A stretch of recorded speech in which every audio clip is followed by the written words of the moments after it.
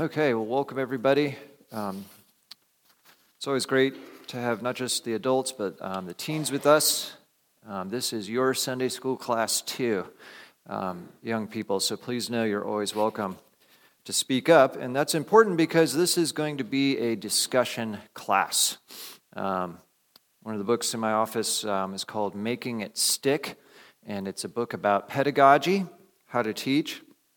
And one of the things in there is basically that someone standing up front, just sort of talking to you, where you're sort of passively sitting there absorbing it, is actually one of the worst ways to teach in terms of what actually gets inside.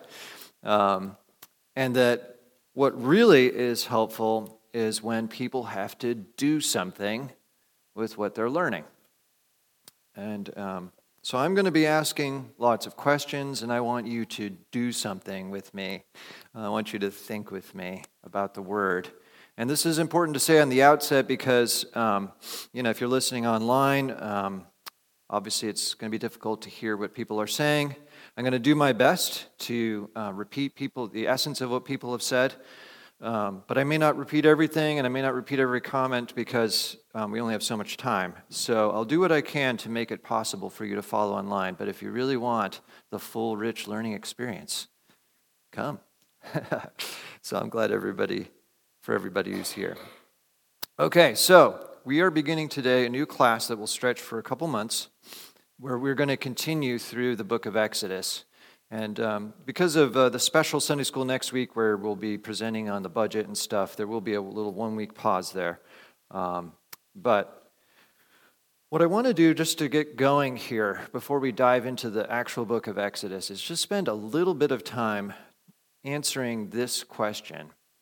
Why do we as Christians study the Old Testament? Like, why is that worth doing in this phase of history where we now have the New Testament, God's climactic revelation for us in Christ? How should we respond when someone brings up a passage from the Old Testament? Say you're trying to encourage your friend, you bring up this passage from the Old Testament that you think is relevant to what they're going through, showing them, hey, this is how you ought to live. How should we respond when that person just sort of waves their hand and says, that's the Old Testament, doesn't apply anymore? Thoughts? Yes, Lori.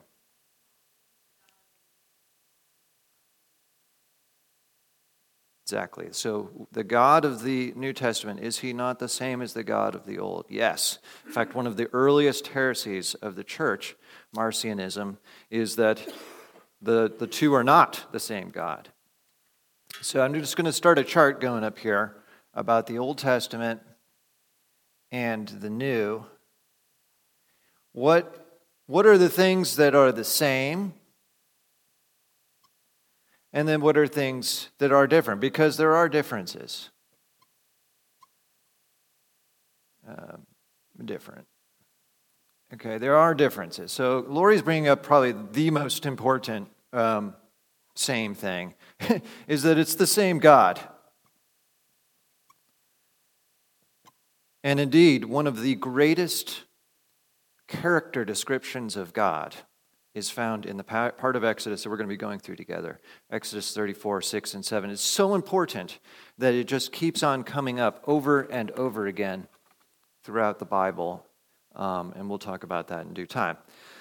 What else? Why should we care about the Old Testament? What's the same and what's different as we come to the Old Testament? Yeah. Okay, yeah. There are definitely different, we would say, different, you talk about different promises, different experiences of the power of God in both. The power that we experience now with the Spirit is different. In fact, Hebrews 8, the new covenant is founded on better promises, right? So we have greater power in this present time. So there are differences, yeah. Different what? Yeah, and in fact, one of the commands we're going to look at just a couple weeks from now, from Exodus 20, is honor the Sabbath day to keep it holy, the fourth commandment. And yet we keep that in a different way in this present epoch. So this is a subset, what you pointed out is a subset of a larger issue, which is we keep the same law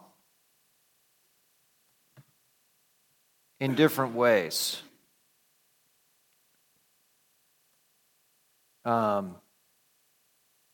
So this would be something that's the same core law. Love the Lord your God with all your heart. Love your neighbors yourself. That's always been the case.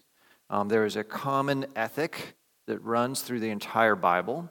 And yet, there are certain laws that they kept then that we don't keep now. In fact, it would dishonor God if we kept them.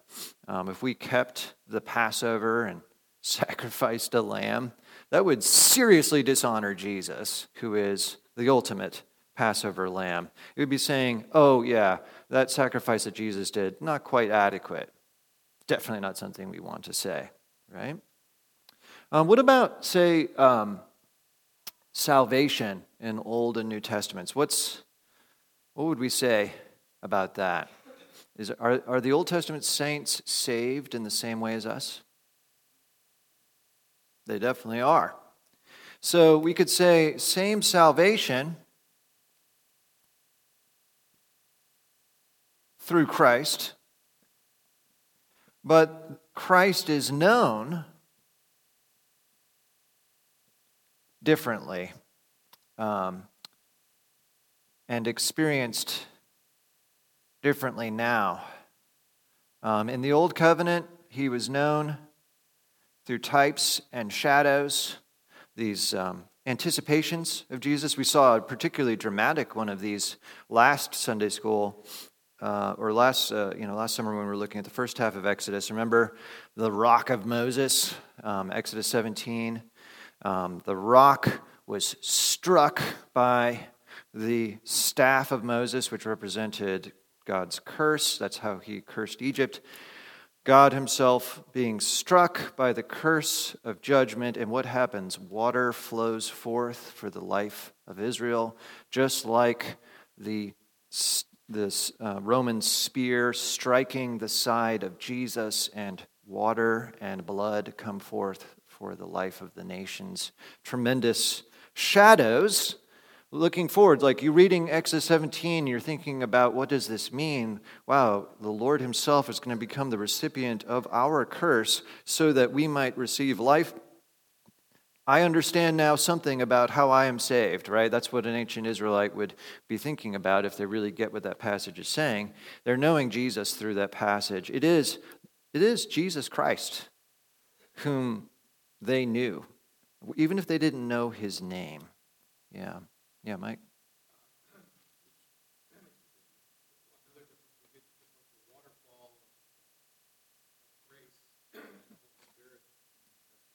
Mm-hmm. Yeah, in terms of like the extent to which we receive and experience God's grace now, it's always been grace, right?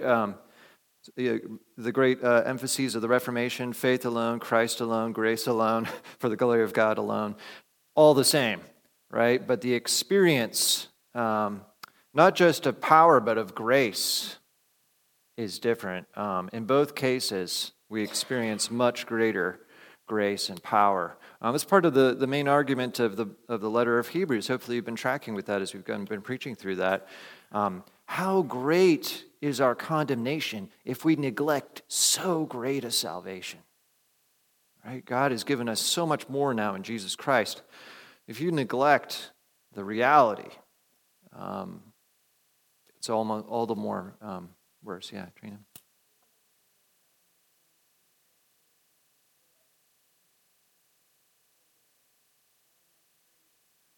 Excellent. Yeah.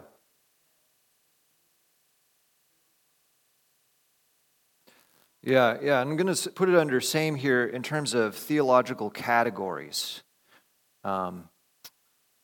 So she's pointing out that the basic categories for expressing who Christ is, the New Testament is constantly using the Old to do that. So what did Jesus accomplish? Well, he's our Passover lamb whose blood makes it so that we're not judged and the angel of death passes over us, right? Where do we get all of that? Through the Old Testament. You try to read the New Testament without knowing the Old, you're like, what's all this about, like, priest? And, like, what's all this about, like, son of David reigning on a throne? And you're like, you're not going to have any of those categories unless you read the Old Testament. And so the theological categories are the same, but we would say that there's a difference here in terms of shadow or promise versus fulfillment.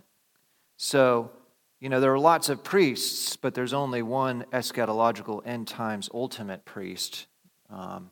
What they had in the Old Testament was shadows. We get the real deal. Yes? Yeah. Yeah, that's a very big difference. And we'll just say, I'm going to put old, well, okay.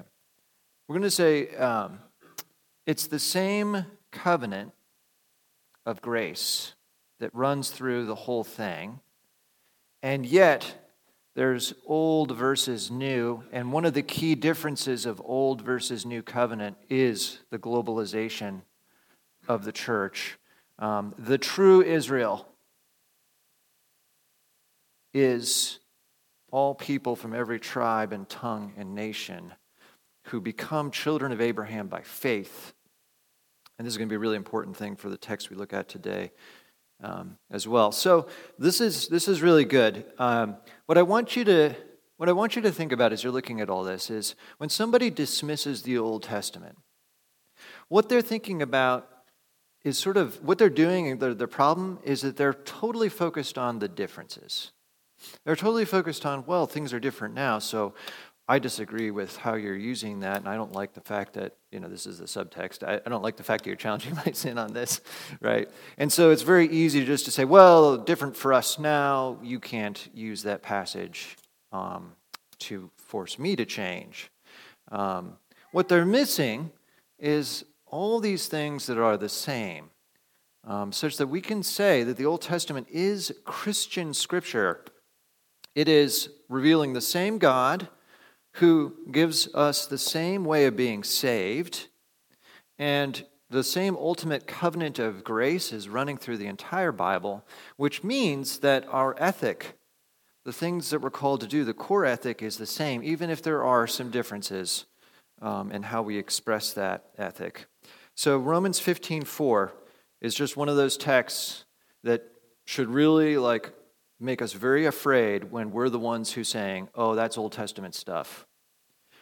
Romans 15:4 says, for whatever was written in former days, he's talking about the Old Testament, for whatever was written in the old days, in the former days, was written for our instruction. Our instruction, we who are now living in the new covenant, that through endurance and through the encouragement of the Scriptures, we might have hope. Think about all those New Testament letters. What are they doing over and over again? They're expounding Old Testament Scripture and saying, now this is how you, O Christian, should live. Hebrews, one passage after another. Psalm 95, he spends multiple chapters just unpacking. Here's what Psalm 95 means for you as a Christian. So we need the Old Testament. It is useful to us. It shows us the character of our God. It confronts us on our sin. It reveals Jesus to us. I love 1 Peter 1. Concerning this salvation, the salvation Jesus brought, the prophets who prophesied about the grace that was to be yours searched and inquired carefully, inquiring what person or time the Spirit of Christ in them was indicating when he predicted the sufferings of Christ and the subsequent glories. It was revealed to them that they were not serving themselves, but you. You. In other words, the Old Testament was written by the Spirit with you in mind. So we dare not neglect 2/3 or 3/4 of our Bibles. This is the epic lead up to the epic climax, which is what Jesus gives us in the New. So we need the Old Testament. Yeah.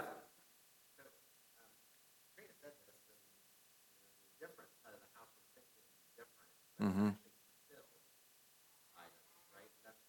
Yeah, that's... Yeah.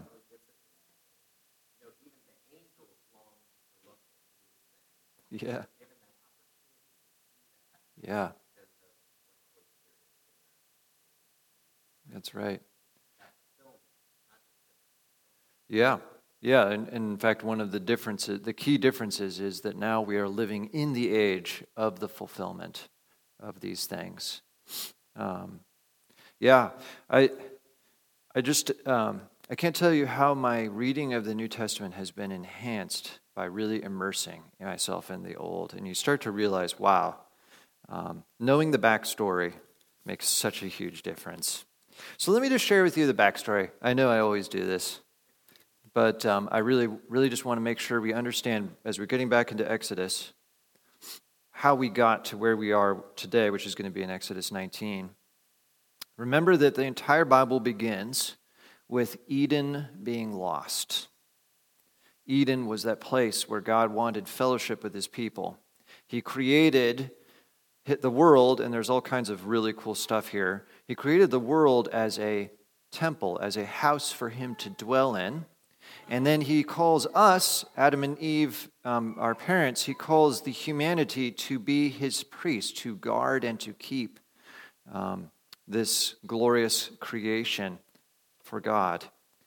And yet, Satan deceives them. They defile God's sanctuary. They honor Satan with their fealty instead of God. And so begins this story of both war and also how will we get back to Eden? How will we get back to that thing that God had created for us, that place of fellowship with God? And so there's this war that God declares between himself and Satan, and between the seed of the woman, which is on God's team, and the seed of the serpent. Okay, so God has declared this war, and in Genesis 12, 15, 17, he takes this man, Abraham, and he makes really big promises. He says to Abraham, you're going to be the beginning of a new humanity. You're going to be the one who goes and becomes in covenant with me. Your people will become my people, and I will be their God. And we realize that part of this is not just about Abraham and his offspring, but also about a much larger purpose. It's too small a thing for God to save simply the children of Abraham. No, read Genesis 12 with me just briefly here. God says, Genesis 12, he's talking about all that he's going to do for Abraham. I'll make you a great nation. I'll bless you, make your name great. And then he says, Genesis 12:3, I will bless those who bless you, and him who dishonors you I will curse. And in you all the families of the earth shall be blessed. What is the scope of God's salvation? The entire world. In you, all the nations of the world will be blessed. So it's with that backdrop in view that we then come to the Exodus. God's made these huge promises to Abraham, but by the end of Genesis, they're just a handful of people. They've gone down to sojourn in Egypt. They don't have a land anymore. The land was unfruitful for them. What does God do in the first half of Exodus? He defeats the seed of the serpent. And do you remember from Exodus 1 and 2? Do you remember how there was all kinds of seed of the woman, seed of the serpent stuff going on? Like the seed of the serpent, Pharaoh, tried to destroy the seed of the woman by casting the babies into the Nile, all of that. Remember how God defeated the seed of the serpent. In particular, what was the climactic plague? The death of the firstborn, right? This is all Genesis 3:15 going on. The seed of the woman emerges free from captivity because God, the great warrior, remember Exodus 15, God is a man of war, it actually says. He's a warrior. He is the great warrior who rescues the bride from the dragon, from the serpent. And there's all of this creation goodness going on. Remember how he makes the waters to separate and the dry land appears, and we're thinking to ourselves, light bulbs, this is Genesis 1 all over again. The dry land appears and the Spirit of God is over the waters, just like Genesis 1:2. And there's this new creation that goes on where God recreates them, brings them out through the through the Red Sea. He brings them through the Red Sea, destroys Satan and his army, and then he comes on the other side and they all proclaim God as king. Look at this, Exodus 15. The end of the Song of the Sea is Exodus 15:17. Talking about how God is now going to bring them in, plant them on your own mountain, the place, O Lord, which you have made for your abode, the sanctuary, O Lord, which your hands have established. That's where this is all headed, going to the mountain of God. The Lord will reign forever and ever. The Lord is king, is what the Song of the Sea says. God has been proclaimed as king, and now he brings his people to his holy mountain, Sinai. And just remember how Moses himself met God at Sinai before, and it says, here's the sign that I have sent you, Exodus 3, verse 12. When you emerge out of Egypt, you will worship God at this mountain. So here they are. They're back, and now here they all are, not just Moses, but all the people are worshiping God at this mountain. There's tons of Edenic allusions here as well. Eden was on a mountain. We know this from the actual Genesis 2, the rivers flowing from it. Rivers flow from something high. But then Ezekiel 28:14 talks about how there was the holy mountain of God, referring to Eden here.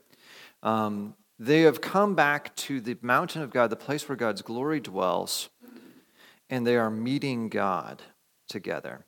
And so the drama of what's happening here is now will they get to actually have fellowship with the God that humanity had lost fellowship with back in Genesis 3? Will we finally get to see renewed fellowship with God, the great and holy King? That's what we're asking ourselves as we come to this. And that's what the drama is as we're coming to this covenant that God's going to make, is will we once again get to have, will simple humanity once again get to have fellowship with God? Now, it's with that in mind that we come now to our passage for today, Exodus 19, verse 1. And before I read, any questions about the all too brief overview I just gave? Yeah.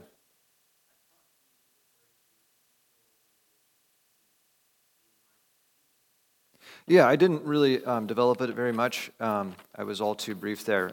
Ezekiel 28 is a fascinating passage, and it's likening the prince of Tyre to one of the cherubs that God had on his holy mountain.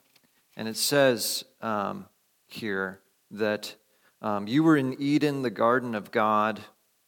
And it talks about all the precious stones. You were an anointed guardian cherub. I placed you. You were on the holy mountain of God. In the midst of the stones of fire, you walked. So just again, that I'm not trying to expound that text because it's very complex. Like, what's it all referring to? Who's he talking about? Who's this guardian cherub? I'm just trying to say that in terms of Ezekiel's understanding of Eden, it is a mountain. That's all I was trying to do. Yeah. Okay, good.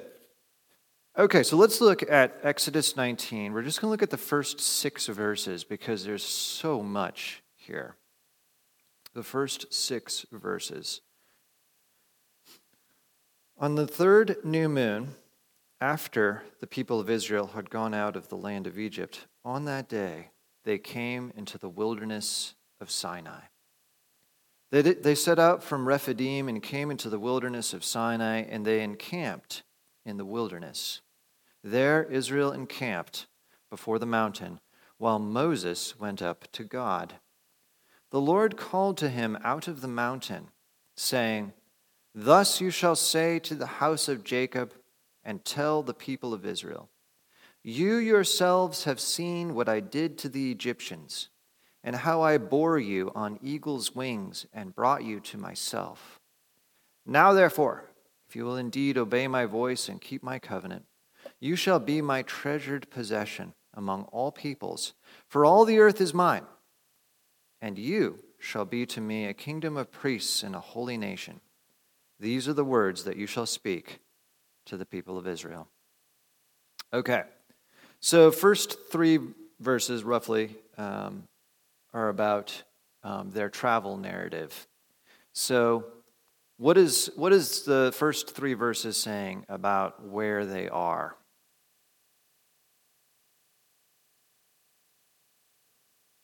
Yeah, they're in the wilderness. Yep.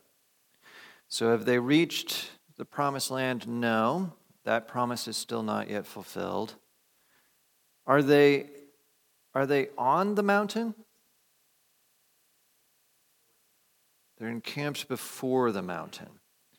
Okay, so there they are. They're at the foot of the mountain, and God calls Moses alone out.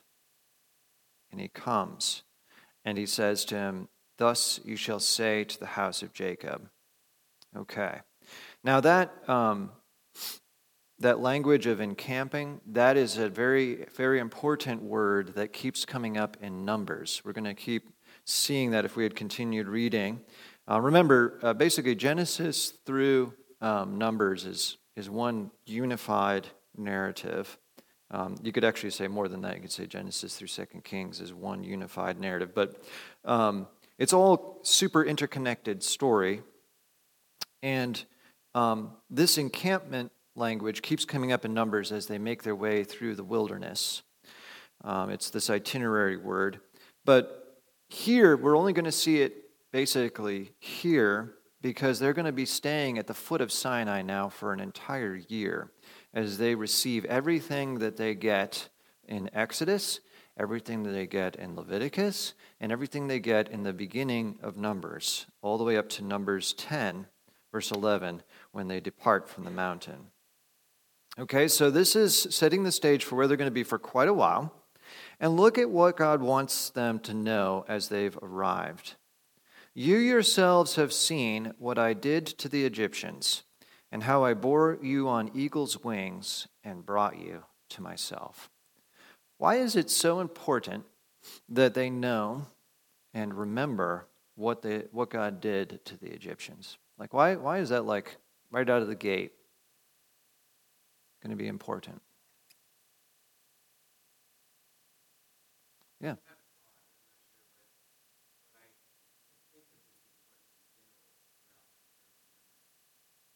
Yeah. Exactly.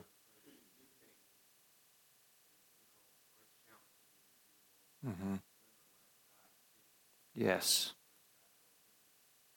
Yeah, what happens when we forget what God did?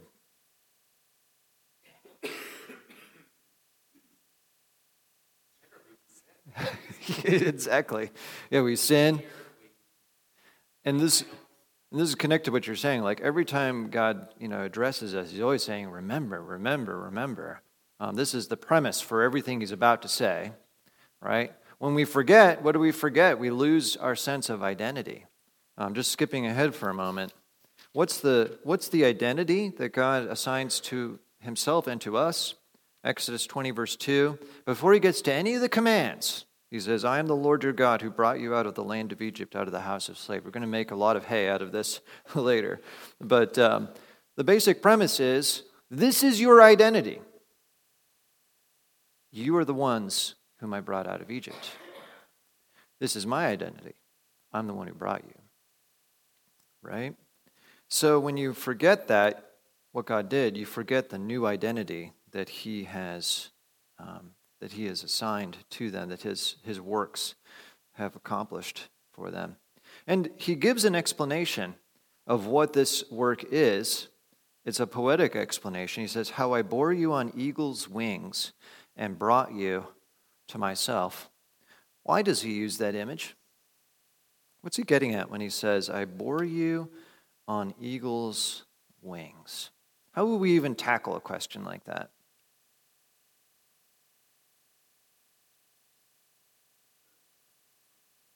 Yeah, look around in the Bible.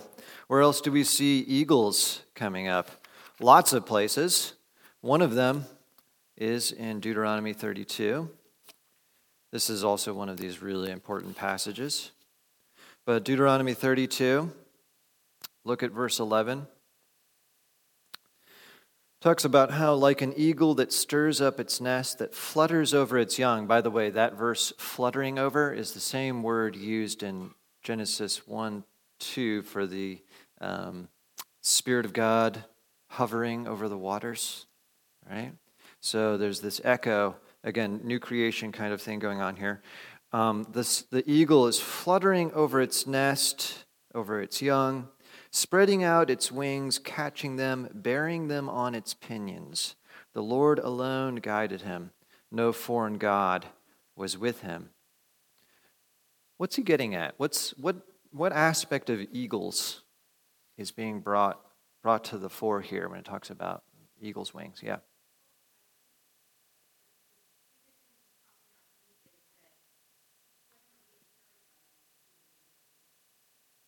Yeah. Yeah, they're being borne along. They may be saying to themselves, "Hey, we just tramped through the wilderness to get here. It was hard going." And yet God's wanting them to say, I love this image from Deuteronomy 1. "I bore you on my shoulders as a father carries his little son." Right? Same idea. How is God, to this point, carrying them through the wilderness? Can you think of some things back from earlier in Exodus, from previous times, that show that this is no ordinary desert trek? Yeah. Yeah, the manna, and then the water from the rock, right? They all thought they were going to die in the wilderness, and God bore them along, right? Even the fact that they made it out of Egypt in the first place and were able to get through the Red Sea, all of this is miraculous intervention on God's part. And he's wanting them to see, look, the fact that you guys got here is because I bore you on eagle's wings. So on the one hand, an eagle is a powerful hunter. And sometimes in Scripture, eagles are portrayed in this way as, soaring with incredible speed and power. So like Nebuchadnezzar in Ezekiel 17 is portrayed as this resplendent eagle who's destroying the land. That's one way in which that metaphor is used. This is different. Eagles are also carrying birds for their young, right? And that's what God's tapping into here. I bore you on eagle's wings. As Isaiah will later use this in Isaiah 40. You'll run and not grow weary. I will carry you on eagle's wings. It's totally bringing this out. Okay, so God is wanting them to remember, look, you have been graciously treated by me. So let's just get this out there right at the outset. Someone says, this is what you had to do in the Old Testament in order to be forgiven. You had to keep God's law, and then he would save you. And analyze on the basis of Exodus 19:4.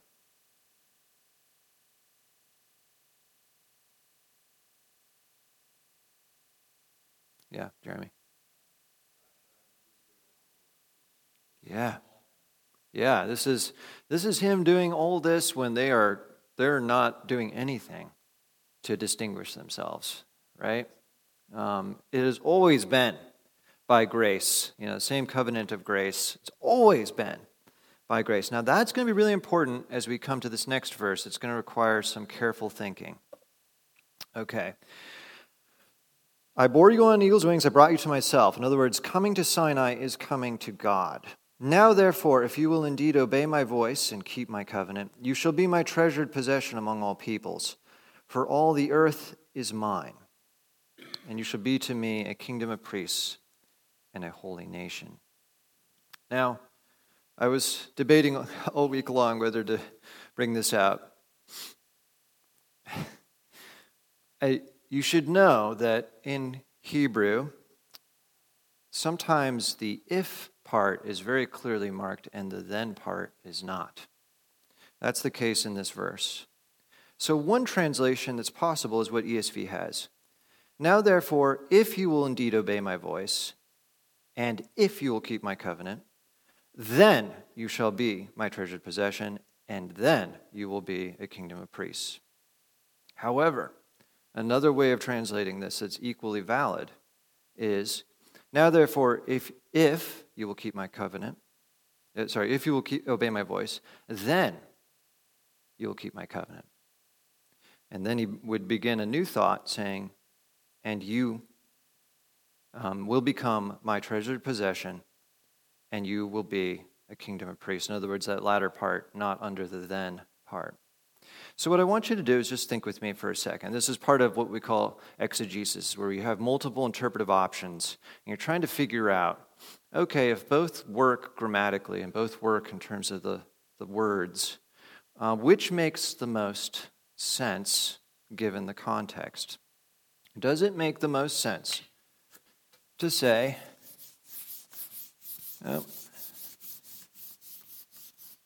if you obey, then you're my treasured possession, and then you're my, my holy nation, etc. Or does it make sense to say, if you obey my voice, then you're my covenant-keeping people, and then not conditional, you will become my treasured possession, my royal priesthood. How would we figure this out? Let's see here. Treasured possession, royal priesthood. Yeah. It all comes down to a presupposition. Because what you Right. go into that statement is how you're going to come out of that statement. You go into that statement believing that you cannot do those things apart from God.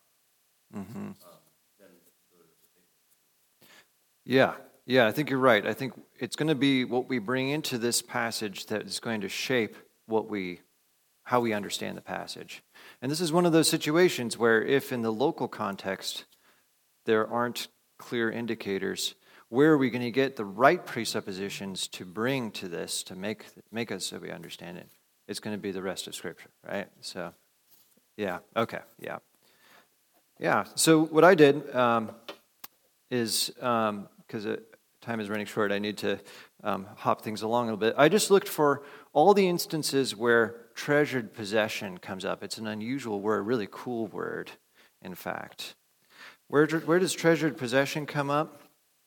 Well, every single time that it comes up, other than this, it is an unconditional statement. So let me just read these to you. Deuteronomy 7:6, you are a people holy to the Lord your God, for the Lord has chosen you to be a people for his treasured possession out of all the peoples who are on the face of the earth. The same thing is in Deuteronomy 14:2. Deuteronomy 26:18, the Lord has declared today that you are a people for his treasured possession, as he promised you. Psalm 135, verse 4, for the Lord has chosen Jacob for himself, Israel as his own possession. So, in light of that, I think part of what I'm trying to get us to think about is that I think this might make more sense. Obviously, they need to be covenant-keeping God if they're going to continue to have the special status as God's people. So there's a sense in which it's not like a huge difference, but I think it does make a difference when you hear, look, I want you to be my covenant-keeping people, but let's just get this straight. you are going to become this, my treasured possession, my royal priesthood. That's what I've done in bringing you out of Egypt. Let's not forget what I've done. I've done this gracious thing. I've given you this new identity. And now you are my treasured possession. And let's just talk about what that means, treasured possession. Well, actually, before I do that, any thoughts on this conditional statement question?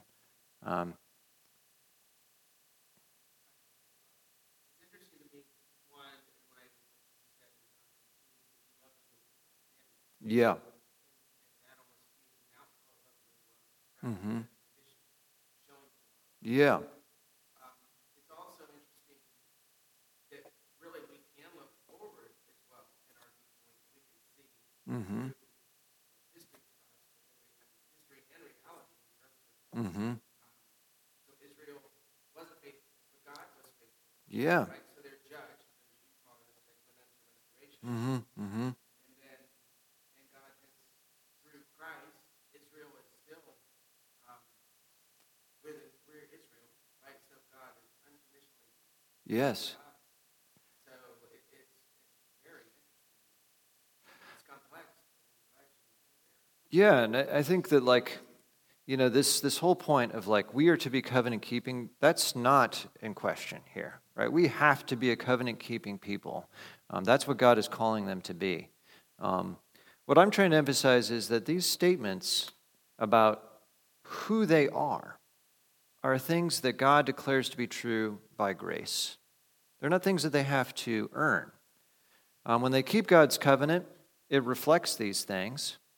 But these are the things that God has graciously made them to be. And I really love the word treasured possession. There are two kind of non-metaphorical uses of this. One of them is in 1 Chronicles 29. In this passage, this is really neat. This brings out what God's saying when he says, you guys are my treasured possession. 1 Chronicles 29:3, David speaking to Solomon, he says, in addition to all that I have provided for the holy house, I have a treasure, it's the same word, of my own gold and silver. And because of my devotion to the house of God, I give it to the house of my God. Do you get the idea? This word is talking about royal treasure, special treasure of the king. Same thing in Ecclesiastes 2:8.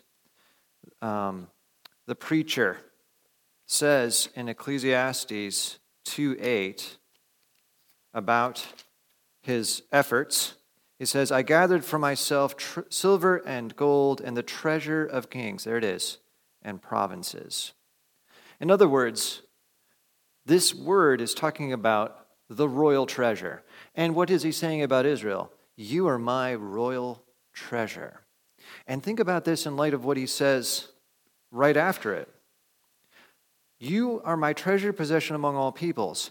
For all the earth is mine. And then the word and in verse 6 could also be translated but, so contrastive word here.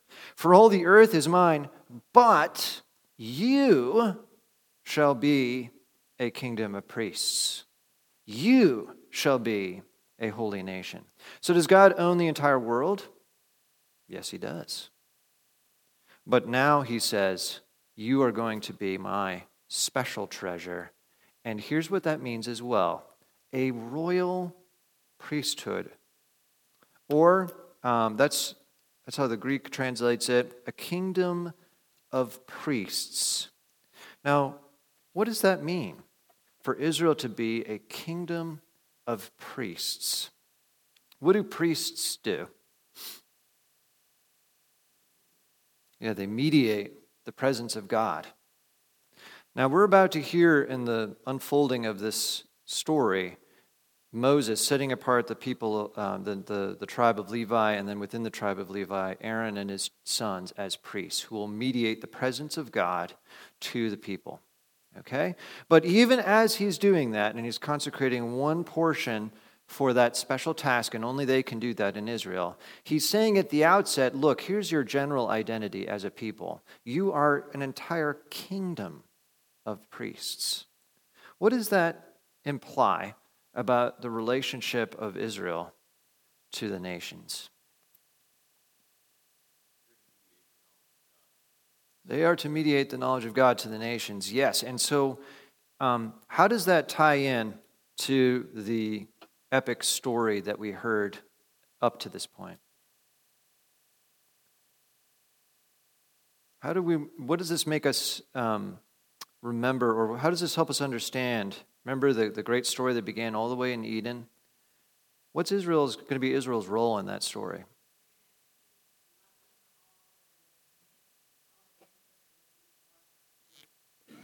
Yeah. Think about this. The royal priesthood, or the kingdom of priests, right? Here's this entire kingdom. Israel mediating God to the world, to the nations. The promise in Genesis 12:3 of God blessing the nations through Abraham, even as they're being singled out here, in other words, this is so important. Even as Israel's being singled out, you're my special treasure. You're the royal treasure. You guys, I have a purpose for you as my royal treasure, which is I have a much bigger fish to fry. I have a much bigger plan than just Israel being saved. I want you to be my vehicle for bringing salvation to the ends of the earth. Now, Israel is not going to be terribly good at this, but it's always been part of their mission. And there are lots of instances of this happening. You think of, Rahab. You think of Ruth. You think of, when Naaman, the Syrian, comes in 2 Kings 5. All these instances of Israel mediating to the nations the knowledge of God. From the very beginning, that was God's purpose. They're a holy nation, and by their holiness, they will also be a witnessing nation. That's what God wants them to be. So there's both identity and there's also mission here. Yes?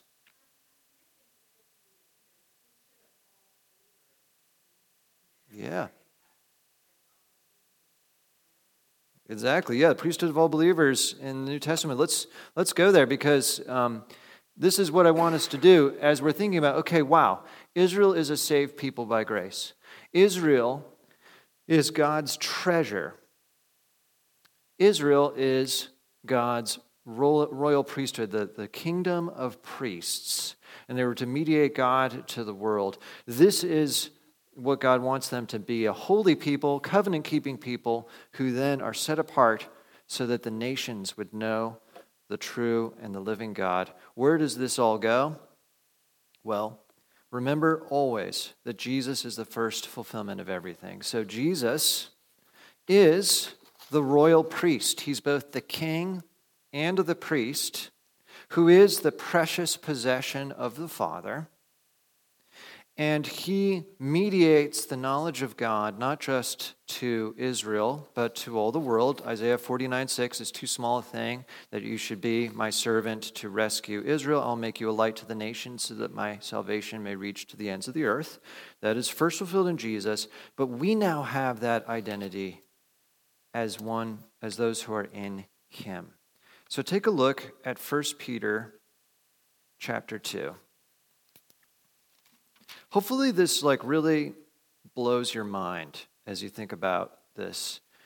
Here again, is studying Exodus 19 worth it? Oh, yes. Because now when you read this, 1 Peter 2:9, and remember who's he talking to? Not just Israelites, not just Jewish people. He's talking to Christians, Gentile Christians. Even earlier in this letter, he talks about them forsaking the empty ways inherited from your forefathers. He's talking about Gentiles. Okay? 1 Peter 2:9 then says, you are a chosen race, a royal priesthood, a holy nation, a people for his own possession. In that language there is how the Greek Bible translated treasured possession. It's the same word. In other words, you're his treasured possession. That, look at this, that you may proclaim the excellencies of him who called you out of darkness into his marvelous light. What is Peter doing here in 1 Peter 2:9? What's he doing with the Exodus 19 passage?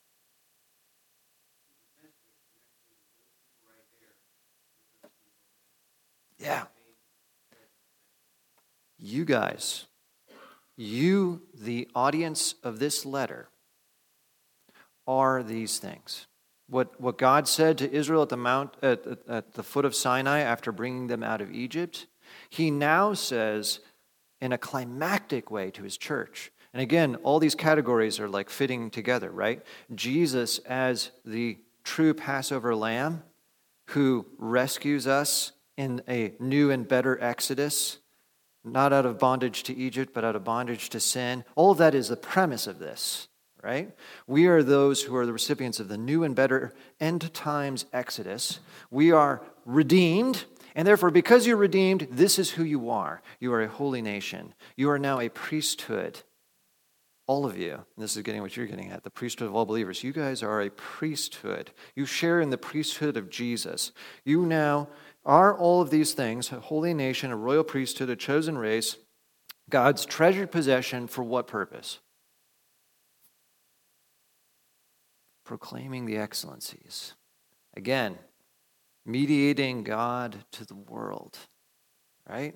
This is pretty astonishing stuff, especially when you realize this is spoken not just to Israelites, literal children of Abraham, but to us, Gentiles too. Isaiah 66:21 said, some of the Gentiles also I will take for priests and for Levites, says the Lord. This has come to pass. Revelation 1:6, God has made us a kingdom, priests to God, his God and Father. Revelation 5:10, you have made them a kingdom and priests to our God, you, the Lamb that was slain. You have made them a kingdom and priests to our God, and they shall reign on the earth. So this is who you are. So what's the practical payoff of knowing this? How does reading Exodus 19, realizing, wow, that was said of Israel, but now it's true of me in Christ, how does that change how you live? Yes? Yes. It's our identity, it's our purpose. Like this glorious reality of being a saved people, being God's treasured possession. Think about that for a second. Like God treasures you. You're like his precious gem, right? He's so glad he has you as his people. And then purpose, right? And again, this is where the conditionality thing comes in, right? You are these things. You're God's treasured possession, not because you were so good, but because God graciously saved you. And now you have this great purpose, mediating God to the world, not because you're so amazing, but because God, in his amazing grace, has reconstituted you so that the nations will be brought to the mountain of God, right? So just realizing that, like, understanding the purpose and mission of Israel is a window into our purpose and our mission and our identity. All these types and shadows are so that now you, which was what all the shadows were about, can say with astonishment, wow, how much more so for me now. You're not allowed to think lightly of yourself as a Christian, yeah.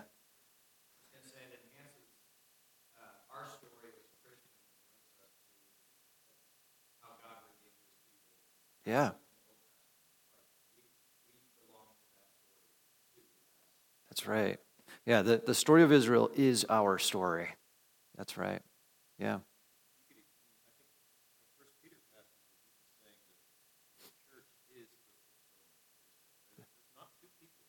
That's right. There's not two peoples of God, there's one people. And what Israel was always meant to be, now the church is fulfilling what that purpose was. Israel failed in that great purpose, but now we are reconstituted in Jesus to be the royal priesthood. So let's ask God to bless us in this. Lord, we thank you that the Old Testament is not just sort of extra bonus material It's not just sort of optional stuff, but it really is the very categories by which you want us to understand ourselves. And we're just amazed by this. And we're so thankful that we have such a rich Bible, that we have so many different pictures and pointers to the rich identity of what we have in Jesus, and also the rich purpose that you've given to us in this present age. Help us, Lord, to really internalize this identity that we are treasured by you, we are your holy people, that we belong to you, and that, Lord, we are your royal priesthood.